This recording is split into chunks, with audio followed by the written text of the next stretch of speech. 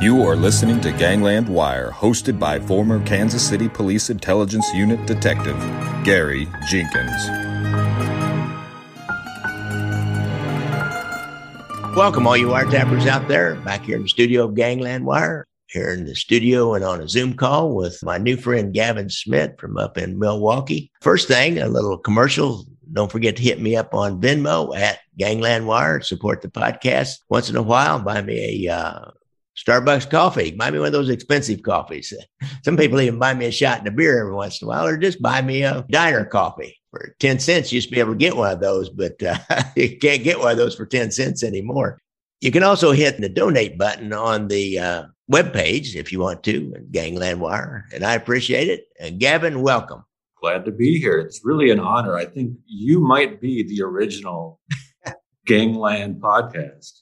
Gavin, I think you're right. I look back and I see all these guys that got their mob podcasts, but I look back and they weren't anywhere. And when I started, there was one other guy that I could find, because I looked around for him. There was a guy up in New York that had one, and he kind of tried to act like he was a gangster too. And I don't know if it lasted or not. It was, to me, it kind of turned me off trying to listen to it. But I don't know, I denigrated competition. I don't need to do that. But shortly after I started that one with Gimlet, which is a big time podcasting company, started called Mafia. And they've been going ever since. They're not as long as I have, and they even had me on their show a couple of times. So anyhow, welcome. And you are the quintessential expert on the Milwaukee mob, which I've been wanting to do this for quite a while. I just get sidetracked and distracted with all the different mob stories and throughout the United States. Kansas City has this connection with the Milwaukee mob with Frank Balistreri, or Fancy Pants.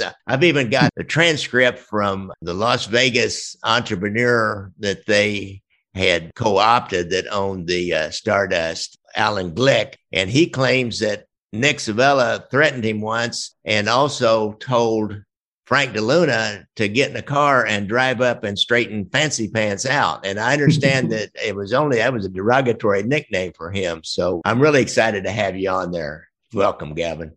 Like I said, it's great to be here. Known about the podcast a long time. Never thought I'd be asked. So tell me a little bit about yourself. How did you get into this mafia thing? You've got more than one book. Tell me a little bit about how you got into this. What's your history? What's your background? Completely unlike probably anybody else. I never had an interest in organized crime. Nothing of the sort.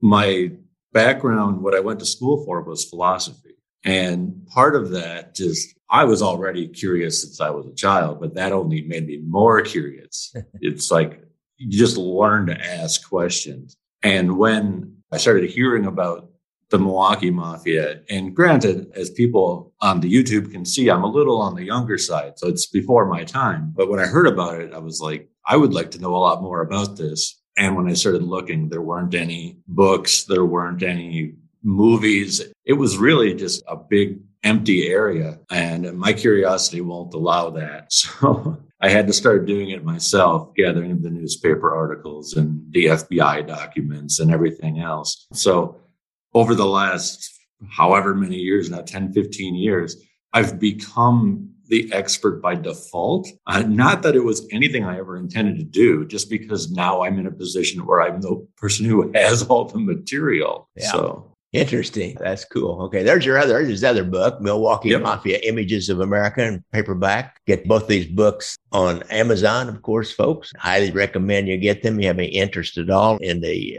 Midwest mob, because of all the three major families, Kansas City, Chicago, and Milwaukee, they were an integral part of that, and an integral part of helping to control the Teamsters Union and the Teamsters Pension Fund. They had their own band in place up there. So let's talk a little bit about, maybe you want to go clear back to the first origins of the Milwaukee Mafia family. Okay. Want to go that far back? Started back east. I don't really know anything about that before Frank Balistreri. Let's touch base on that a little bit. Okay. Then we're going way back, because as far as I can tell, it's at least as far back as 1903. There might have been a couple guys before that, but it wasn't anything that anybody knew was going on. But yet around 1903, a man named Vito Guardalabene came over from Sicily, from a small town called Santa Flavia. which is just north of Palermo. And he came over with a handful of his crew and, he brought some of his family members, family with a small F, and just kind of grew from there. So he was the boss for a while. His son was the boss for a while. There were a couple other guys in between. John Alioto becomes the boss in the 50s. And then Frank Balistreri, who everybody knows, is the son-in-law of John Alioto. So he took over after that. I mean, so long before Frank was the big name that he was, there was mob activity in Milwaukee for 50 plus years. It never really gathered the attention from the media the way that Frank did. He didn't shy away from the media, which really was probably part of his downfall. Now, I would have to ask now about during Prohibition. They were probably overshadowed by Capone, but they had to be, because of geographically, they were ideally suited to work with smugglers to get beer and whiskey in from Canada, particularly whiskey. I think Capone pretty much made his own beer, I think, in the Canadian Ace Distributing Company. I can't remember the exact name of it, but they had to be really connected to Capone and smuggling alcohol in from Canada.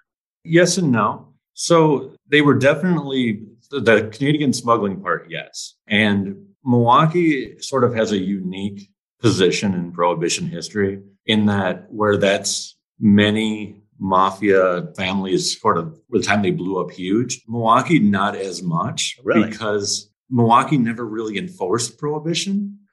being the city with all the breweries and a heavily German population, it wasn't as hard to get a drink or as frowned upon.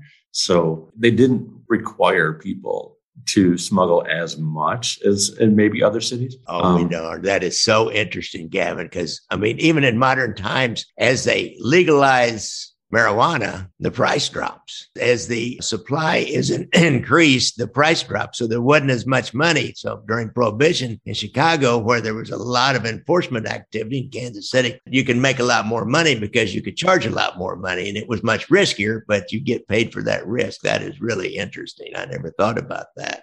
Yeah, anybody who was, well, not anybody, but, the Germans, the Irish, anybody who, not to stereotype, but who has sort of that background. Oh, yeah.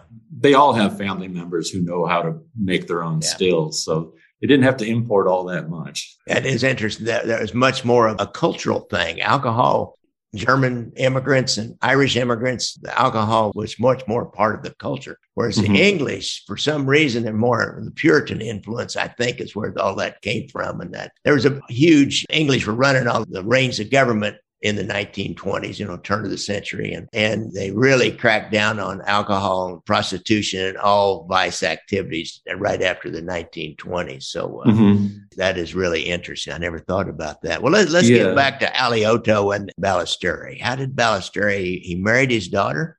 He did.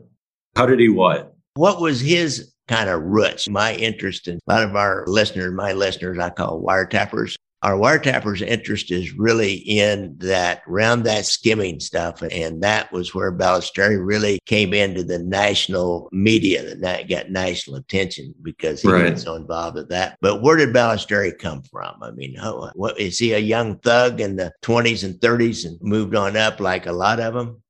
Yeah, he's sort of a mysterious character to me. He grows, his father and his uncle own a hauling business, and they ended up becoming quite rich during World War II because the city of Milwaukee had garbage trucks. But then during World War II, because of gas rationing, they stopped using the trucks and they brought the horse and the wagon back. And they hired the Balistreri brothers, Frank's father and uncle, to be their trash haulers. So they ended up getting some very lucrative city contracts off of that.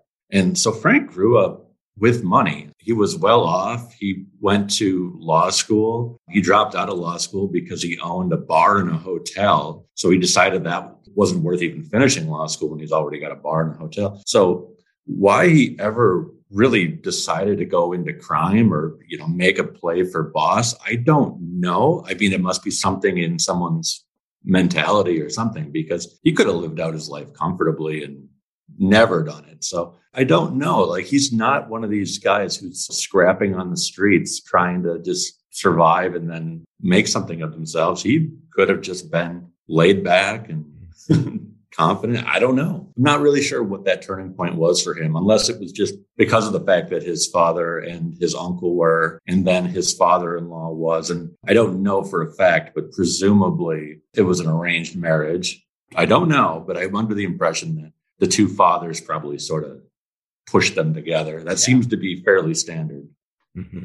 Interesting, kind of old school, old world there kind of thing. Yeah. That, marriages back then, especially, were even like a small county I was from, the sons and daughters of the large farmers tended to marry each other, which then created a combination of large farms and even larger farms and people that worked together. So anyhow, he's coming up through the 30s and there's not much prohibition going on. I assume that they had to get into gambling pretty soon, have any kind of vice activities. And I know those farmers and Germans and Irish guys that settled this country like to gamble. So I'm sure he got into that. What was his early forays into the gambling business? He definitely did. It's tricky to know some things because a lot of times we know when people were doing things because it's the crime of the day that the media or the police decided that they were enforcing. I'm sure you understand that very well. Oh, yeah. It's like whatever happened to crack cocaine now that Oxycontin's the drug of the day? Whatever happened to LSD? I even had to ask my granddaughter the other day. I said, well, do kids still take LSD? You never heard anything about it? Oh, yeah, they still do. So, it's whatever the press pays attention to, the crime of the day. That's a good way to put that. Right. So, in the 1940s, at least in Milwaukee, that's when they decided that, we should probably look into gambling. And they had a big investigation. And here in Wisconsin, what we call a John Doe investigation, which other states, it's sort of their equivalent of a grand jury. But anyway, he oversaw this thing called the Ogden Social Club, which confuses me because it was actually, they incorporated it. It's a legitimate thing that they have records for, but it was strictly gambling. It was roulette tables and everything else. But what they would do is they would rotate where it was. It ended up getting busted in about a dozen different places within a few square blocks under the idea that as long as you kept moving it, the fines would never go up because the big fine was being the keeper of the house. Yeah. So if the keeper of the house is different every time, the fines never get that big. Wow. Pretty slick. Yeah. So, definitely gambling, an interest of his early on and pretty much for the rest of his life. What other kind of rackets did he get into in kind of his earlier life? Did he start in with the Teamsters back in the 50s? Probably. Definitely. I mean, he knew the Teamsters very early on. Joe Caminiti, who was a big union guy, was like the godfather of one of his sons. So he was definitely close with them early on. So I don't know at what point he started using them for things. I mean, that doesn't really come into attention until the FBI starts looking into it. So I'm not sure exactly when that started. Interesting. But definitely he was close with the right guys there. One of the major things that he was known for was being involved in coin operated machines, vending machines and other things. And some of it is just a matter of fact that it's all coin operated. It was cash. So you didn't have to claim it, which is always the big thing with crime is you don't want to have to tell the government how much money you made. Yeah. So when you're dealing in cash, that's a bonus. So there's that. But then he would do strange things. Like that wasn't enough. He would do strange things where he would buy old machines, put new siding on the machines, and then sell them back as if they were new machines. So it wasn't enough just to have machines in the bars all over town. He would then have to scam the machines themselves. It was very strange, but I guess any way to make a dollar, you'll take it.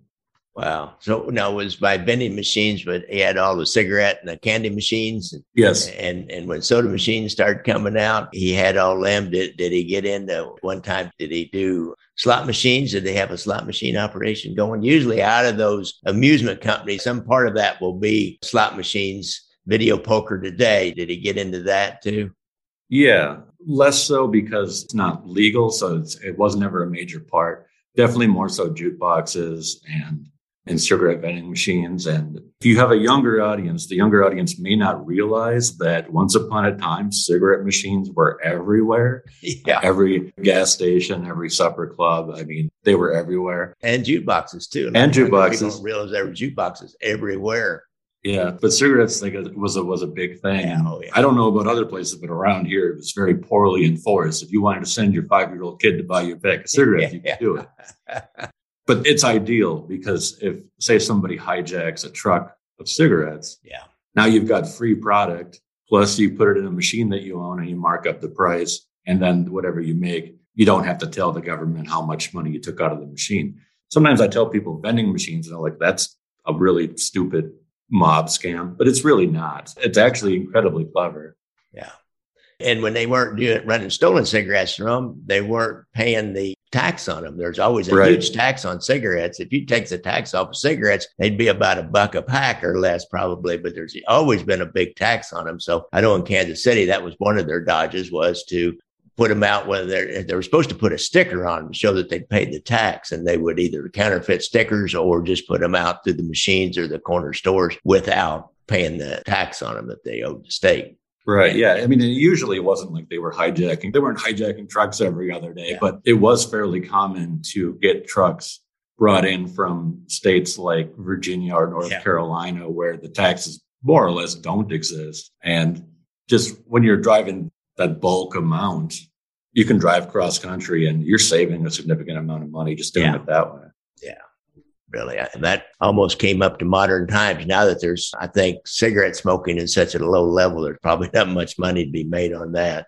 That's kind of the typical racket. He's just like every other family and crime boss in the United States, practically, I think, especially in the Midwest, how you make your different income streams, as we call it today, your passive streams of income, get those vending machines out and have a guy to run the route. And he carried it a little further. He was kind of an interesting, colorful guy, Frank Balistreri was. And his father-in-law is the boss of the crime family. And they have a real deal mafia family. I assume they were all from Sicily. Well, originally, yes. Yeah, originally, yeah. And so they only brought in new Sicilians, and he fit right in because his family was from Sicily. And probably had making ceremonies in the whole 9 yards. I'm seeing that throughout the whole United States as the FBI gets these making ceremonies actually recorded. They just released it. They recorded another one not too long ago. And that's about the third one, I believe. And or other people who have talked about their making ceremony. I had a guy on the show, Michael DiLeonardo, and he described in detail, and they're all the same. Whatever city it's in, they're always the same. So I find that really fascinating.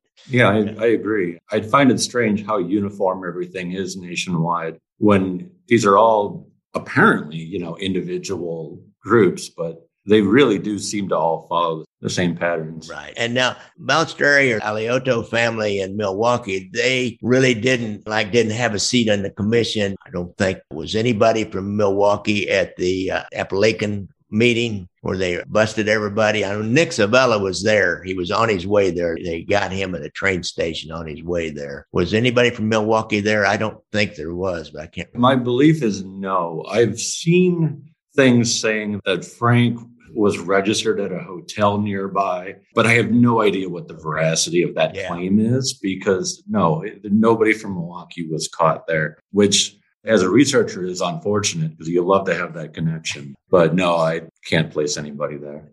They've always been so close to Chicago. The outfit is so powerful because of Al Capone on a national basis that they've kind of always been overshadowed. And some people would even say they're almost like another crew of the outfit. I don't know if I would go that far to make that claim. What would you think about that? I've heard that, but I disagree as well. They had their own family with a boss. Now, he would have been, just like Nick Savella in Kansas City, he would have been subservient to whoever the boss was in Chicago. He would not have bucked him. Pretty sure of that. And I know Nick Savella even sent a little extra money up to him every once in a while to IUPA during the 70s. And he didn't really have to. It's kind of like he was kicking up a little bit to his big brother, shall we say. But you had your own separate family up there, just like we did down here. How did he get into union racketeering then? You got any knowledge of the kind of the roots of that? I know in Kansas City, Nick Savella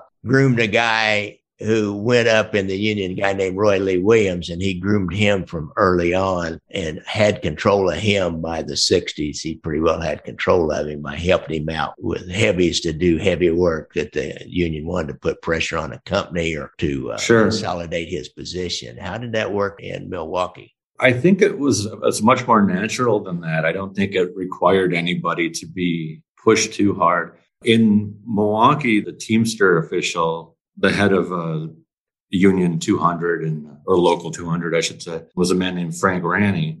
And Frank Ranney, he changed the spelling of his name, but he originally was a Sicilian himself. And I'm fairly certain that he was in from day one.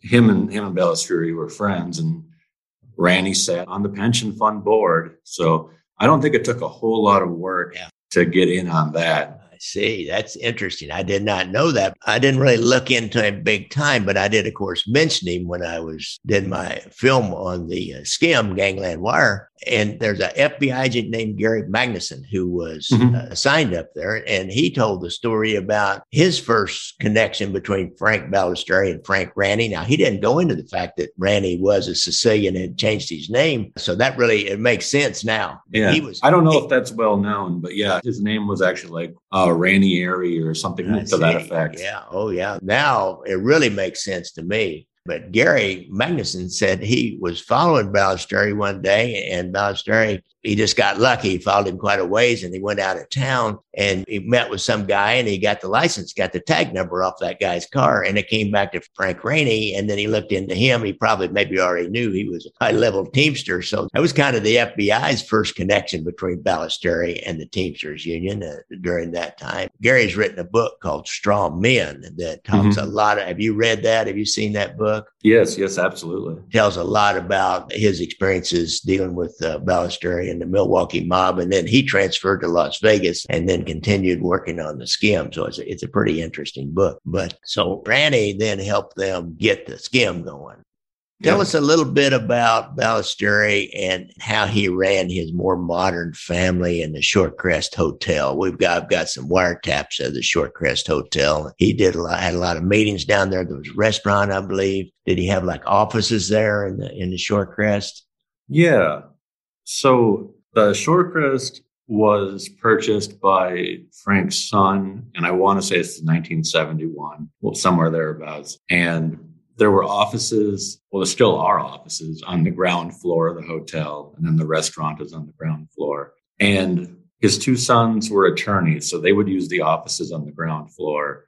And Frank would kind of make the restaurant, which at that time was called Snugs, would make that his hangout. This is before my time, but I'm told that apparently he had a nice dark booth in the back corner, and he had his own telephone line going to the booth and everything of that sort. So pretty neat. But yeah, Frank was interesting in that I don't think that he cared about the institution or the organization as a whole. I think he really wanted everything for himself. You'll notice that he brings in his closest family members, his brother, his sons, his in-laws, which isn't, out of the ordinary, but it sort of has the long-term effect. The family's going to die with him one way or another because he's just not expanding it out. He wants everything for himself.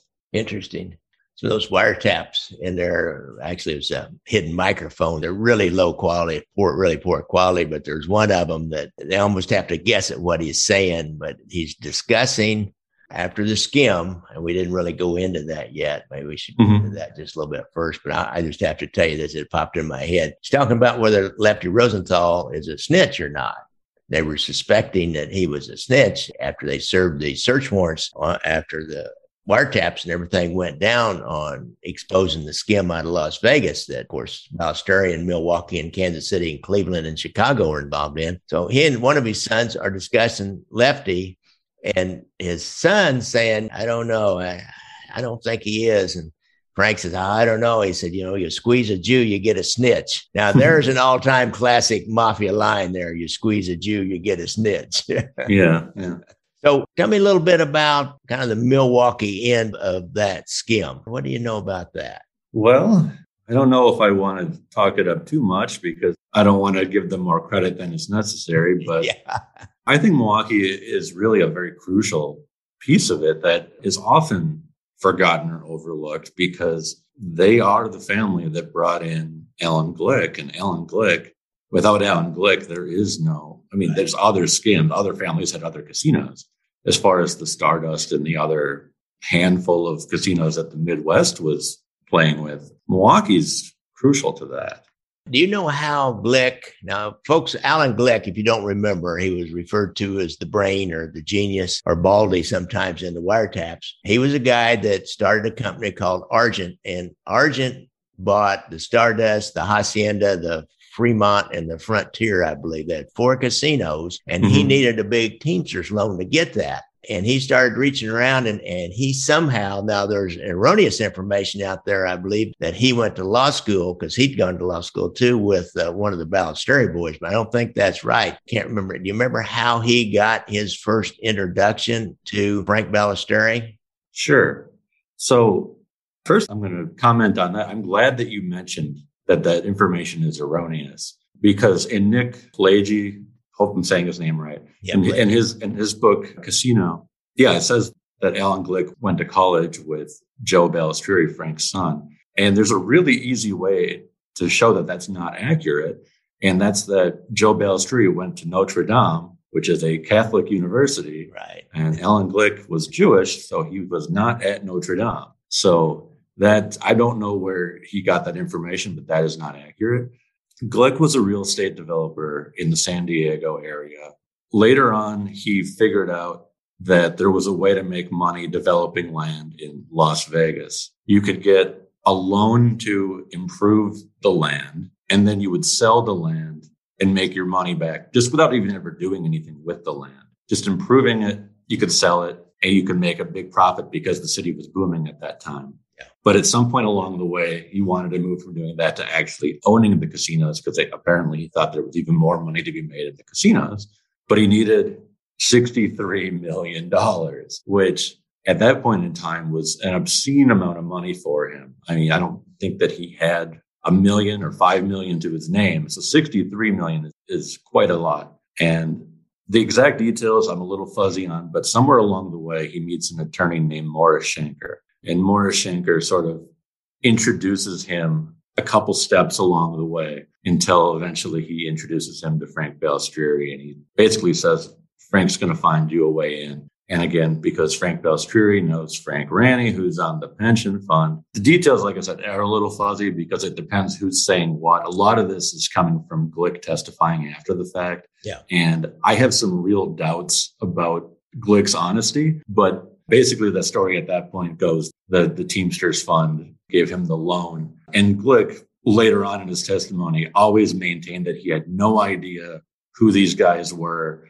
or why they gave him such a good loan. And I don't personally buy that. I can't believe for a second that at some point he didn't find this suspicious, that they were willing to give him millions of dollars with really nothing to back it up. But that's what he claims. He claims he never knew that it was a mob thing until much too late.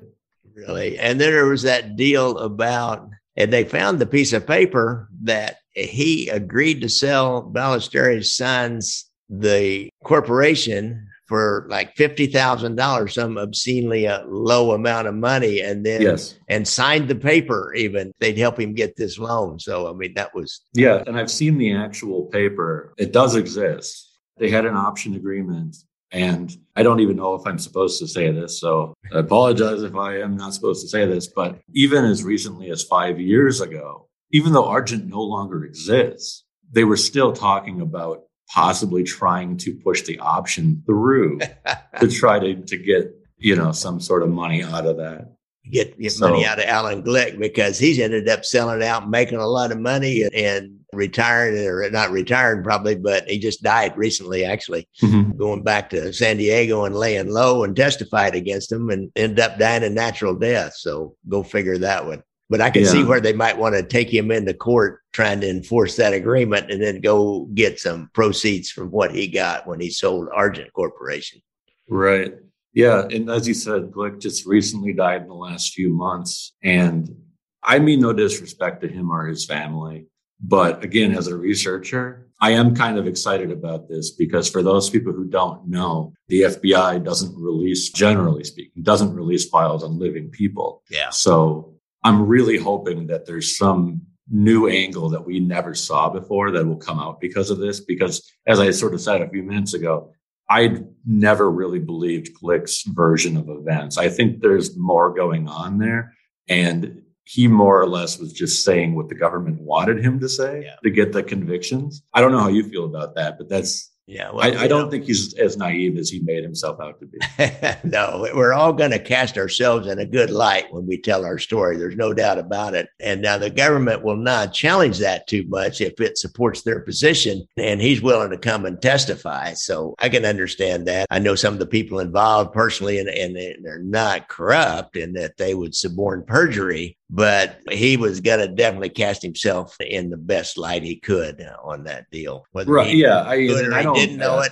It probably was really hard to prove. It may be impossible to prove that he had some actual agreement that, now I'm going to let Lefty Rosenthal skim money and send it back to you guys in exchange for your help in getting this loan. Probably never said those words out loud. Lefty was already working out there in the Stardust when he took it over. And, they brought it now. Glick's story is they brought him back to Kansas City and Nick Zavella threatened to kill him and said, you've got a man working for you out there who will pay us this money. So you just need to let him do what he needs to do. Glick, there's no doubt, turned a blind eye to that. There's a lot of stories out about how. Yeah. And I don't mean to suggest there was perjury involved, but just, I think they didn't want to investigate him too much because when you got a guy who can help you bring down 3 mob families, you're going to cut him some slack. Yeah. Yes, you are. I mean, and he did it. It was amazing. He and never really suffered any consequences from it. So so much, which is suspicious invincibility of the mafia.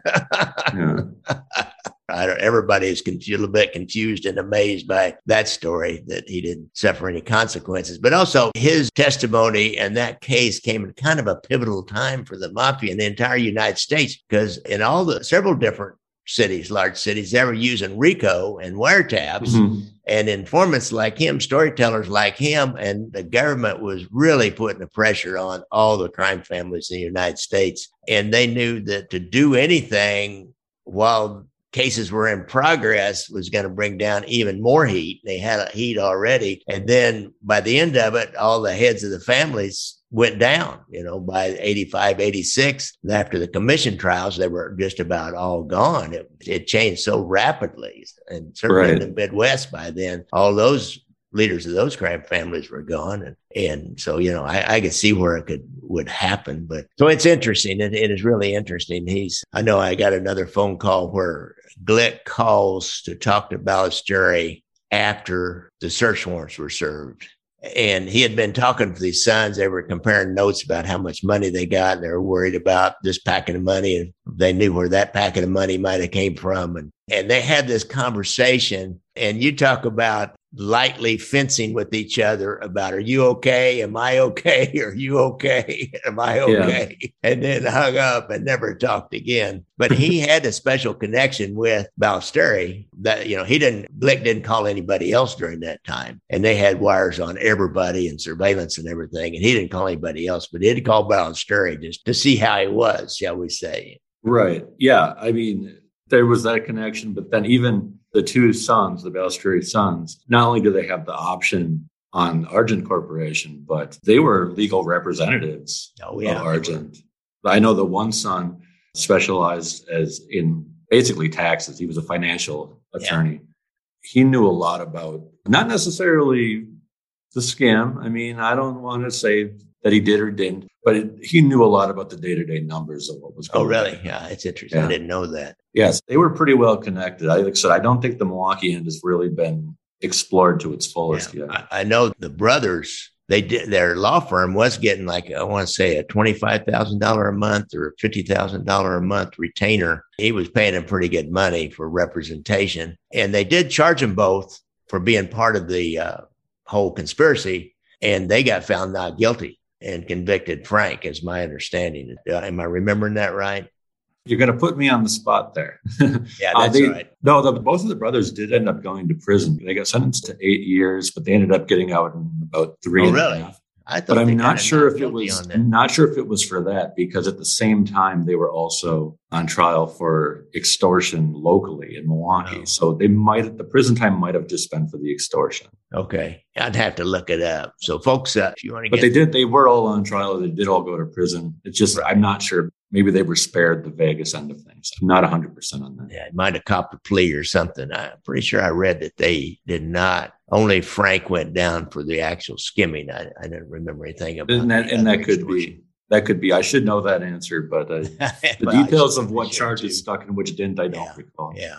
All right. Well, that's kind of what happened to the Milwaukee family then after the skim trials and after Frank went down. It seemed like he died not that long. He did some time and come back out. He did some time and he came back out. But yeah, I think you got that about right. Everybody, as you said, both in the Midwest, New York, all these families are getting taken down in the mid-'80s. By the time Frank gets out, his health is in decline and he dies in 93. So he's not back out for very long. Yeah. And as near as I can tell, he really wasn't very active for the little bit he was back out. There's some debate on how much of a family there still was at that point. I tend to lean towards there really wasn't one. So it seems like that was kind of the end for them. In modern times, I know there's some pretty much all over the United States, there's still some illegal poker machines like that activity. I know there are some up in Wisconsin. No, law enforcement doesn't really take a look at it anymore on any level that I know of. I think it's kind of like marijuana. Why should you spend a lot of resources to investigate some vice activity that in 4 or 5 years is going to be illegal or the government's going to run it? It's like the lottery. So I don't think anybody really pays any attention to it. Right. Yeah. The video poker machines are funny. Again, I don't know how other states work, but here there's sort of like this unspoken agreement that as long as you only have a handful of machines in your bar, we're not going to say anything about it. Yeah. If they walked in and they saw 10 machines, you'd get in trouble. But if you got like 3 machines, that's fine. And I don't know why that's okay, but but everybody knows they're there and nobody does anything. So it's just sort of become accepted. Interesting. All right. So really, basically, the entity known as the Milwaukee Mafia probably is no more. Would that be a safe statement? They even have any remnants of it? We have a slight remnant of the old Sabella family, but I don't know. Yeah, that's my opinion. And I always have to put the disclaimer on that. Since the bulk of my information does come from FBI files. Yeah. The problem I have with that is then I've got very good information in the 1960s, pretty good in the 70s, and it gets spottier from there because of the fact that the living people don't have their records released. But I'm not sure who would have been around that is still around. I can't think of anybody who that would be. And the last mob, there's gang murders all the time, but the last actual mob murder wasn't since 1989. Yeah. So Milwaukee's been pretty clean. Yeah, we're about the same in Kansas City. I know some of these guys still meet. They still get together. They still know each other. Some of the younger guys have some things going on. One of them had a crew that was going around robbing drug dealers and some things like that. But a couple of guys were doing arsons for hire, but then they got popped. And so I don't know. There's not much going on. Certainly when they lost the Teamsters Union, they lost it all. If you think about it, Gavin, the Teamsters Union provides a crime family with political power, provide them with a stream of cash money income coming in from those casinos. It was really the foundation that the mob family stood on in the 60s, 70s, until they were taken down in the 80s. So, that's just really not, they have to go back to rackets, go back to burglary and fencing and things like that. And there's not that much money in that. There's a lot of money in narcotics, but there's too much competition out of the Mexican mafia and the cartels to ever get into that. They don't dare go head to head with those cartels in the drug trade.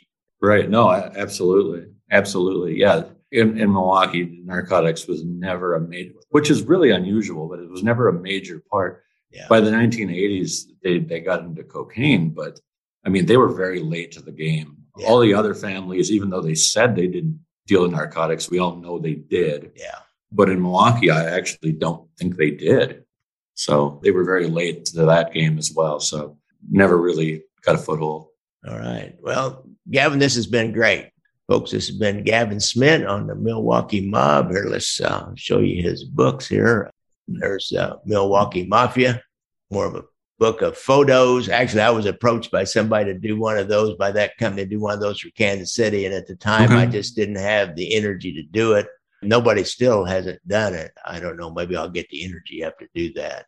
For what it's worth, they sell pretty good. Yeah, well. Some people, no offense to them, but they're not readers. So they like the visual. I know. I've done one that's not a visual book. It's more a story of the skim and from a kind of insider standpoint, from a guy that worked on the streets during that. But I know, and it doesn't sell very well, but those picture books. A friend of mine did one called Black Hand Strawman about Kansas City Mafia activities. And it's a picture book. It's more like a coffee table book with a lot of images in it. It sells a lot better than mine does. So nobody's done it yet. Maybe I'll decide to do it. So as long as you have the photos, that's the hard part. Yeah, so I know. Well, I can get the photos. I don't have them right now. I've got a few, but I can get the photos. But boy, it's still, even then, even if you got the photos, it's a lot of work to do a book, even of that. How much support do they provide you doing that? Like, you get the photos and the text. Do they send you a template to put those into, or? Yep. They give you the template. I mean, it's a real publishing company. They've got a marketing team and everything else. All over the United States, whether it's just about a city or about an area or about crime or whatever it is. No, they were very good. And the editor was excellent, asked a lot of great questions. So I have nothing but nice things to say about it. Kind of finished my last movie. I hope my last documentary I've ever done. Those are a lot of work too. That's been 2 years making. So who knows?